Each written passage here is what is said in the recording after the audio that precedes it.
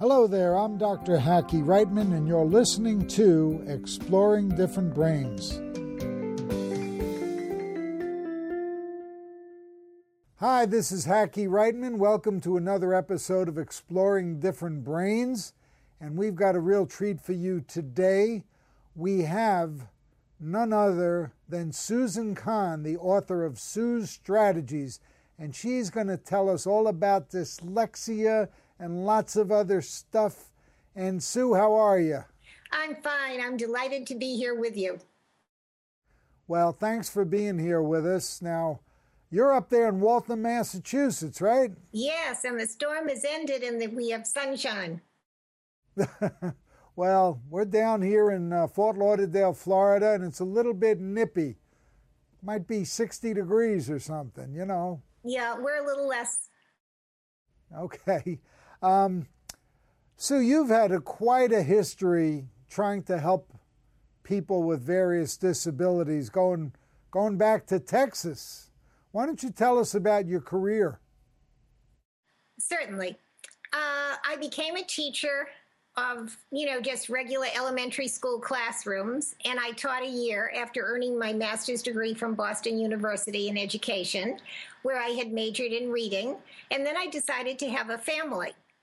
But my family turned out to be rather different from most people's families because one son had a severe dyslexia, another son had a very rare physical ailment, which eventually took his life, and a third son had some mental health issues. So I became interested in my own self-interest of helping my children in learning everything I possibly could about how the brain learned and how I was going to solve the problems of my children. And I succeeded best with my dyslexic child, and I've made it a career, and I've actually helped thousands of people. Now I'm trying to spread the knowledge with books for parents and teachers so that others will know how to help a dyslexic child to read within 1 year. Tell us the name of the book. It's Sue's Strategies, Best Reading Spelling Method, ages 6 to 60. I am certified at all levels of instruction, elementary, middle, and senior high school, but I've also worked for Mass Rehab Commission in Boston, so I've had experience with adults. And I believe the oldest person I've taught was 59, and he just celebrated his 60th birthday. Do you happen to have a copy of the book handy that you could hold up on the screen for our viewers? Oh, sure. Mm-hmm. Well, this is my sample copies. The actual ones are a little bit prettier, but that's the book. All right, great. And where do our viewers buy that book if they want to get a hold of it, if it's not in the library? Well, it's available on Amazon, but the simplest way to purchase the book is through my website, which is Sue, S-U-E, Kahn, K-A-H-N, Read, R-E-A-D, now, N-O-W.com. Sue Kahn Read Now. That's a catchy website. I like it. I also have another book I can hold up because once I've taught them to read, they need to learn how to write sentences in order to understand them better. So this is the part 2 of recovering from dyslexia, and it's called How to Create Effective Sentences. Now, does that apply just to reading and writing? How about the processing verbally? Oh, yes, it applies to everything.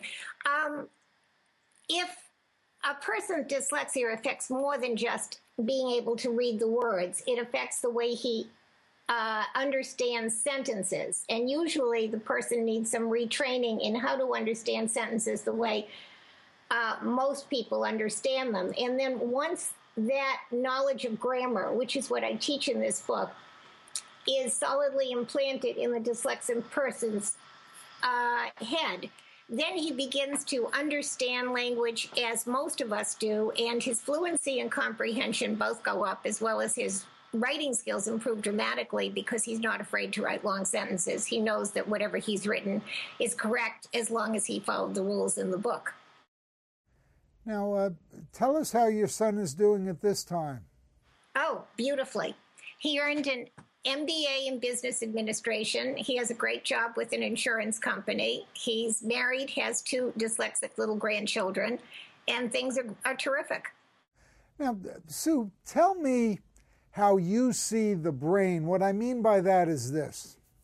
I got brought into this whole thing kind of circuitously because my daughter Rebecca has 23 brain tumors and had a couple of major brain surgeries, but she was doing pretty good, and all I knew was on her neuropsychological testing at the time she had some ADHD and some memory deficits, and she went off to get her discrete math degree at Georgia Tech, and in so doing inspired me to make the movie The Square Root of Two, starring Darby Stansfield from Scandal. But after I made the movie, Rebecca, like yourself, started helping kids with learning disabilities, and the founder of the school she was working at in Georgia said, you know, your daughter has Asperger's too, and I didn't know what that was. And then I found out about autism, and then I held up release of the movie. So I've gotten into this whole thing by researching and then writing the Aspertools book on Asperger's, autism, and neurodiversity. And the reason I'm telling you this whole long story is I'm seeing every brain as being on a spectrum, not just autism spectrum, but just all kinds of different brains, okay? And if we start adding up all the things, it's ADHD, it's dyslexia, it's PTSD, it's autism, it's Asperger's, it's OCD, you name it, there's a million of them. And it strikes me that you're seeing the brain in a similar fashion when you're able to take these dyslexic individuals and have them reading and constructing good sentences and doing all that in 1 year. Could you elaborate on your view, your macro view of the brain and neurodiversity? Yes. Well, my scope has been much narrower than yours, and I certainly admire you for all the work that you've done, and I'm delighted to hear about your daughter. That's just awesome. My son basically suffered from the ADHD and the dyslexia. And I was lucky enough eventually, once I got over the hurdle of, oh my God, I'm going to put my son on meds, to have a fabulous psychopharmacologist who understood my son so that his attention was there. And then the issue clearly was dyslexia. Now, Dr. Sally Shaywitz from Yale University Child Development Clinic has been taking fMR pictures of dyslexic brains for approximately 30 years. So she can validate that the language cells for dyslexic people tend to be in the right hemisphere and not all together. So that it's difficult for a dyslexic person to learn language when the left hemisphere is really geared for language acquisition and the right hemisphere isn't. And then the language cells have to communicate with each other, and there's a distance, so that slows down the speed. But Dr. Orton had published the multisensory Orton-Gillingham method of reading prior to Dr. Sally Shaywitz's brain research.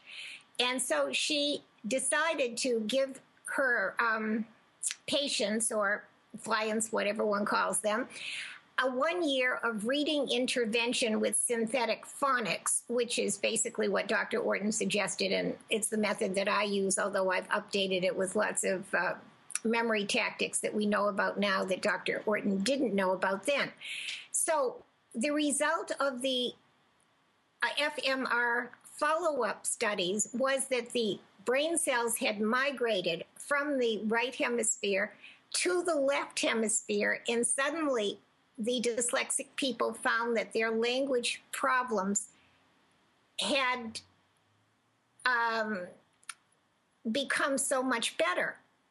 So what we're trying to do now with intervention, I'm working on advocacy in Massachusetts, is to encourage our legislature to pass a couple of laws that would define dyslexia as a neurobiological disorder that affects language acquisition, to ask them to screen for dyslexia, because Dr. Nadine Gabb at Children's Hospital in Boston has recently come up with a 20-minute screening test for 5-year-olds that detects dyslexia with 92% accuracy.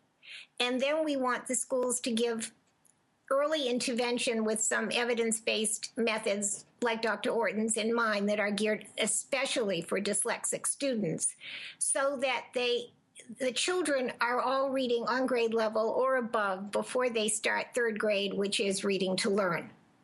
And this is all very doable. Now, I cannot really teach everybody to read and write within 1 year. I usually keep students for 2 years, the first year to teach them the reading process and the second year to teach them the writing process.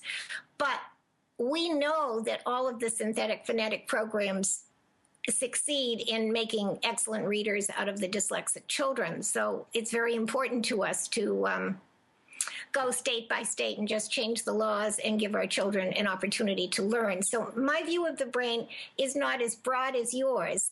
I mean, I also understand about different areas that affect learning, you know, the frontal lobes and the ADHD and the executive function. But my work has primarily been with the dyslexic language acquisition problem. And it's in that way that I can help people the most.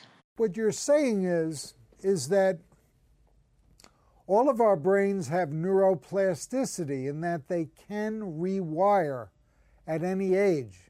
And that is a very, very hopeful and positive thing for many. And that's true for dyslexia, but it's true for a lot of other stuff too.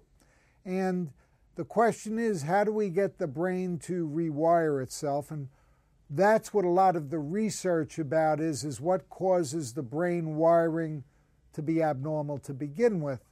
Now, you see a great deal of overlap between ADHD and dyslexia? Well, I've been told that 1/3 of all students who are diagnosed with ADHD will also have dyslexia. I don't know if it works the other way, but I have a comment about the neuroplasticity. The dyslexia research showed that if the synthetic phonetic intervention did not occur for at least 1 year before age 9, then the person would learn to read with accuracy, but probably would never have fluency. And that's what I'm seeing in my private practice. When students come to me at the high school level, whether they're reading at 2nd grade level or 4th grade level, I can, within 1 year, put them on grade level. But I cannot change their fluency because they came to me when their brains were less plastic for this particular movement of language cells from the right side to the left side, the so-called rewiring. So that's why in our legislation we have begged and pleaded for intervention with, well, a diagnosis for 5- and 6-year-olds and intervention as soon as possible. Well, that screening makes all the sense in the world, and I can't imagine why they wouldn't do it. Well, we have another problem, and that is that synthetic phonics is not normally taught at any university in America. I think maybe we're up to 17 universities now. So that teachers are trained without ever being required to take a course in synthetic phonetics. They don't know how to teach the kids. They're automatically licensed by the state government, and they go into education, and so the failure is repeated year in and year out. Now, Great Britain and Australia have both passed government mandates requiring that all elementary school teachers be trained in synthetic phonics and that be the way children learn to read in those nations. So the United States is not following the research. Dr. G. Reed Lyon from the National Institute of Health said in 2002 that, you know, phonetic and synthetic phonetic instruction, I believe he was referring to the methods that we follow, is the best way to teach all children. But we just can't seem to bring that yet into the public schools. And so we're fighting this out state by state. I've joined a group called Decoding Dyslexia Massachusetts, which seems to be professionals, parents, and grandparents who really want to make life in education better for the future than it's been for our children. And there are these Decoding Dyslexia organizations in every state now of the union. So that's another way we're approaching the problem. Now, you mentioned ADHD and dyslexia as what I'm going to Yes. call comorbidities, if you will. Of course. What other comorbidities are you seeing with dyslexia? Okay. I'm seeing quite a few cases of anxiety, but I do not know if it's the failure in school causing the anxiety or if it's organic. And I'm also seeing some cases of depression. And again, I don't know. But because of the comorbid nature of ADHD, one could easily have the ADHD, the dyslexia, and the anxiety or depression. So, without being able to look into somebody's, mind, I couldn't say what the cause is. But yes, often people have several different difficulties. Why don't you rattle off for our audience some of the great people who are functioning quite well who are dyslexic in this world, so-called celebrity dyslexics? Okay, well, Steve Jobs, obviously, is a favorite of mine. Charles Schwab, Oprah Winfrey, Richard Branson, Tom Cruise, Cher. A majority of students at MIT are dyslexic. 50% of NASA scientists are dyslexics. You see, dyslexics are very lucky in one way. They may struggle with language, but their right hemispheres tend to be a little larger than people like myself who have the ordinary left hemisphere being larger. And something good happens in that right hemisphere. They have almost a visual spatial language. In other words, Einstein used to think in a visual spatial language I could never understand, but he was so brilliant he could translate his thoughts into words and then share whatever it was going on in his head with the rest of the universe. I find that most of my students have, well, we say are hardwired for math, science, engineering, architecture, the creative arts. There's something different about the way their brain acquires information, and it's very useful for society to have people like this. So we definitely want to teach them to read and achieve their potential. One of the things I like to do is I like people to not feel like the Lone Ranger when they go through something tough. You mentioned earlier that you had lost one of your sons, and I wondered if you'd care to share that as it might benefit our viewers in some way. Well, a loss is like that is always tragic, and of course, I bear the scars even today. My son died of a very rare bleeding disease, and the cure was not developed until 20 years after his death, so there was nothing that could have been done about it. It was a thrombocytopenia, an inability to clot. Which thrombocytopenia specifically was it? It was called a congenital thrombocytopenia. He just couldn't make platelet cells. So at any rate, I became, well, first I thought anybody who had a child was very lucky. And then anybody who had a child who could live and grow up was even luckier. And when my baby was born, I basically said to the baby, I don't care what problems there are, just don't die on me and we will face them together. I had no idea that the journey would be so difficult, but at this point in my life, it's really rewarding because my son is flourishing. I'm sure my grandchildren will do fine because we'll give them the intervention they need. And I've developed a method that basically allows anybody who sticks with it, the way the method is, written, can improve his or her reading ability between 2 and 4 grade levels within one academic year. So children don't need to be behind for very long if they will work hard to catch up with the method. So I have, a great deal of love for all children. I don't quite understand it myself, but I really love all of the children that I deal with. And I have a desire to see them all grow and prosper. When children can't learn to read and can't get jobs, bad things happen. They become substance abusers. They may end up in jail, which costs $34,000 a year. They drive their families crazy. They cause divorces. It's better for everyone if we just provide the right academic programs for dyslexic children because they're so talented that we can benefit from just having them in our society. And they're wonderfully warm, loving people, just the way you and I are. It's just they have this little difficulty learning how to read and write in the beginning. Does that answer your question? Yes, it does. Yes, it does. I know when I was in the waiting room at the Mayo Clinic, waiting for Rebecca to get off the operating table, having some experimental brain surgery when she was about 4 years old. She's 33 now. And she wasn't supposed to make it through, and if she did, there were going to be a lot of problems, we were told. And I remember making every kind of deal I could with God. And I met so many parents there whose kids did not make it, okay? And I called mine the bad dream I got to wake up from. But that is kind of what sent me back into pro boxing and doing a lot of the stuff I'm doing.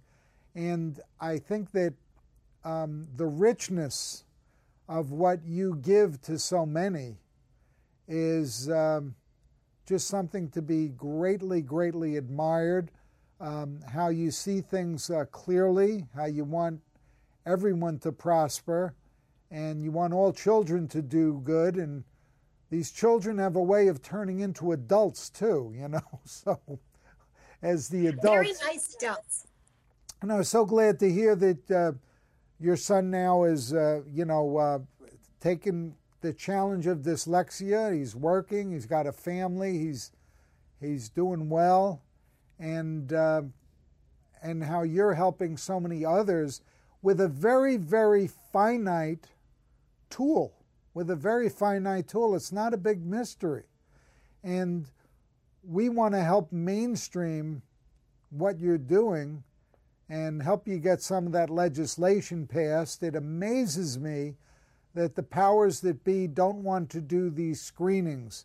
There was recently one of the medical associations came out against screening for autism at a very young age. And I don't get it, you know, I don't get it.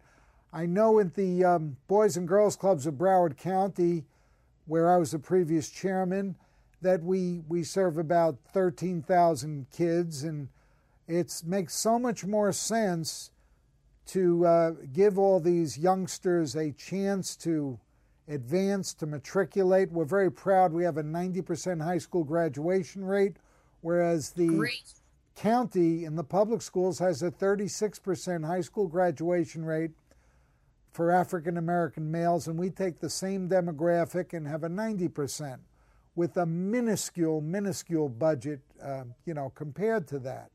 And I think that the government is going to have to get with the program, to help reach more and more and more people.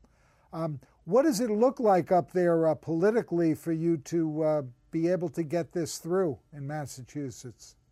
Well, we have 20 days left. Our bills are in the education committees of the House and Senate.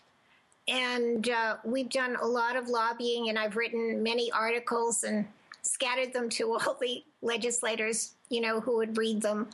And I've had, my students' parents calling and my friends calling and my relatives calling. I just don't know what will happen.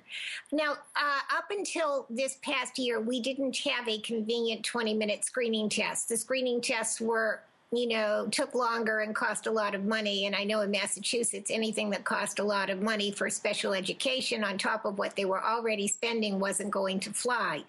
So we are at a unique point right now where we have an inexpensive 20-minute screening test, and hopefully the schools will say, yes, we want our children to succeed.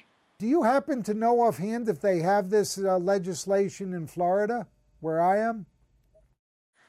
I don't know that yet. 13 states have come up with some type of legislation in the past 3 years, but I don't believe I've heard of it in Florida. Okay, as soon as I get the information from you, we're gonna hop on that bandwagon after we check things out a little bit.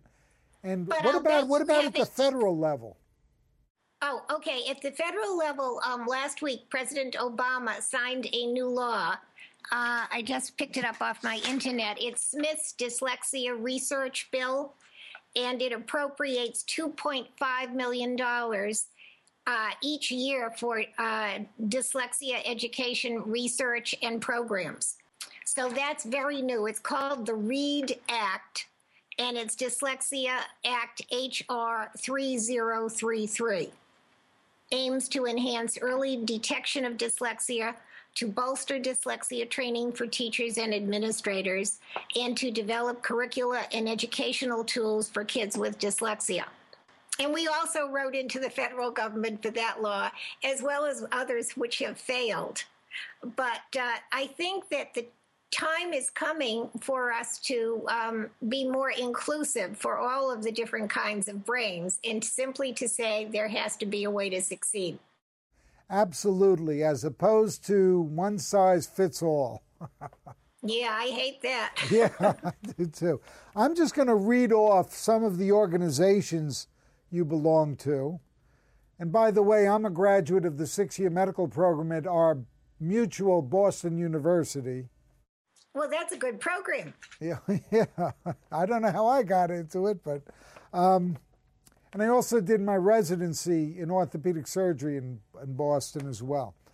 Organizations that Susan B. Kahn, Masters in Education, Sue, the creator of Sue's Strategies, CHADD, the Children and Adults with Attention Deficit Hyperactivity Disorder, the IDA, International Dyslexic Association, the International Reading Association, the LDA, Learning Disabilities Association of America, the League of Women Voters in Waltham, and the Waltham Chamber of Commerce. Did I miss any, Sue? I forgot to add my newest one, Decoding Dyslexia Massachusetts. Decoding Dyslexia Massachusetts. Massachusetts, yes. That's the group that I've been working with for the new legislation. You know what I'm wondering, Sue? I imagine it would meet a lot of resistance, but it comes to mind that perhaps a nano degree, just a specific little degree in the type of dyslexia training you're talking about, might really be helpful, as opposed to having to have the whole educational perspective, is to just be able to focus in on that one thing, that one thing where maybe even someone with special needs could become that teacher and tutor. Well, I would like that, but I'm also more of a generalist. In other words, the tools that I've developed, the best reading spelling method and the how to create effective sentences, they teach what middle school kids are supposed to know about grammar and writing, but in a much faster way, because I'm using this program I've developed called RIPS, and it says R for remembering is the key to learning.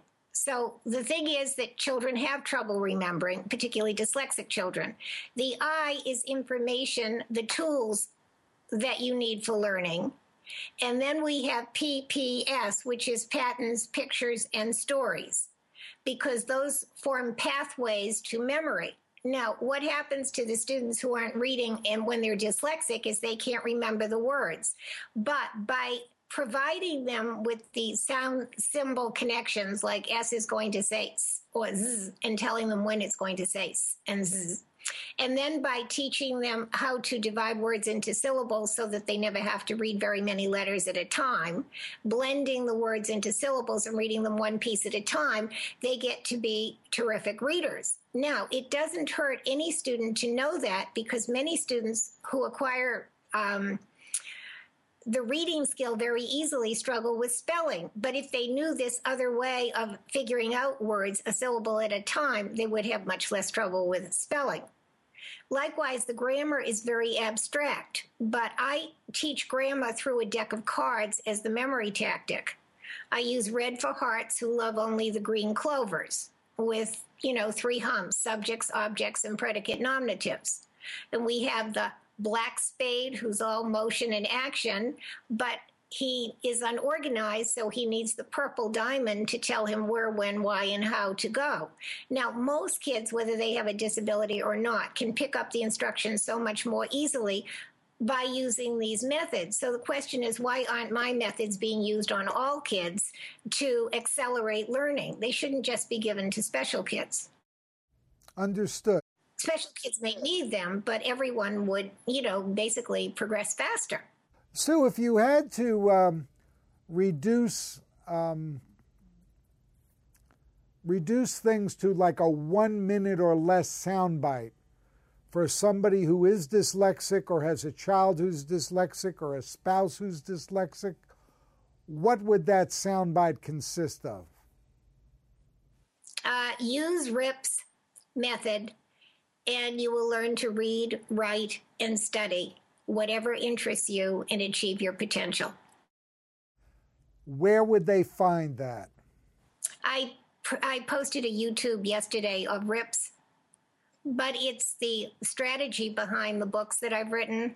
Sue, before we wrap up, and first of all, I want to thank you. This has been a wonderful, wonderful episode of Exploring Different Brains. And certainly, we've learned a lot about dyslexia. Please tell our audience again how they get in touch with you, what your website is, the names of your books, and what they should remember about how to get in touch with you. Thank you. My name is Susan Kahn, and my website is Sue, S-U-E, Kahn, K-A-H-N, Read, R-E-A-D, now, NOW.com. And I also have a weekly free blog that is part of the website, and I'm on Facebook and Twitter. My email is susanbkahn@gmail.com. And I would love to help anybody who has a question for me, because that's my mission in life, to help others, particularly in the area I know best, which is dyslexia. The names of my books are Sue's Strategies, that's the name of my company, Best Reading Spelling Method, ages 6 to 60.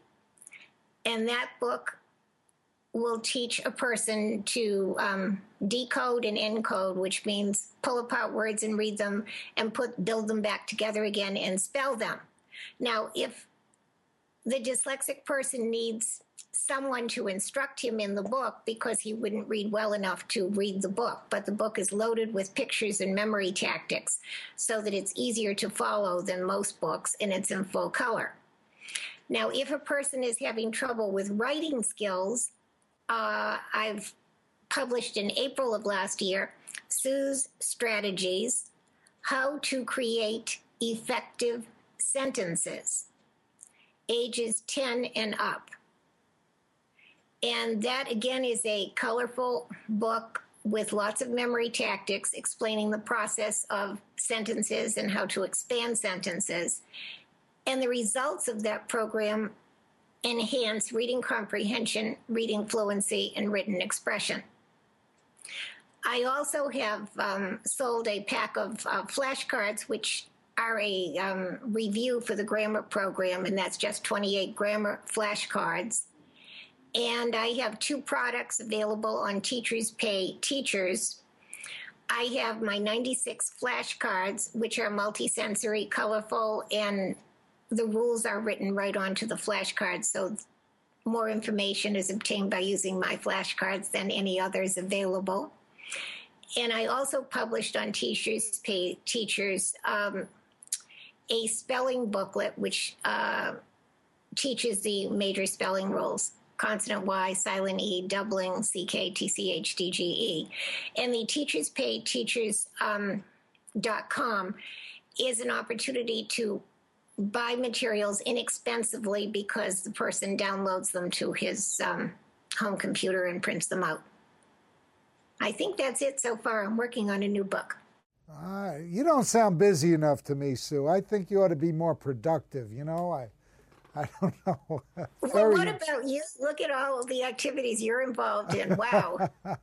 Very impressive. Sue, I wanted to ask you about what it's like to be a mom and doing all the things you did at the same time. Talk about that. Talk about you personally with your children, your family, and your profession.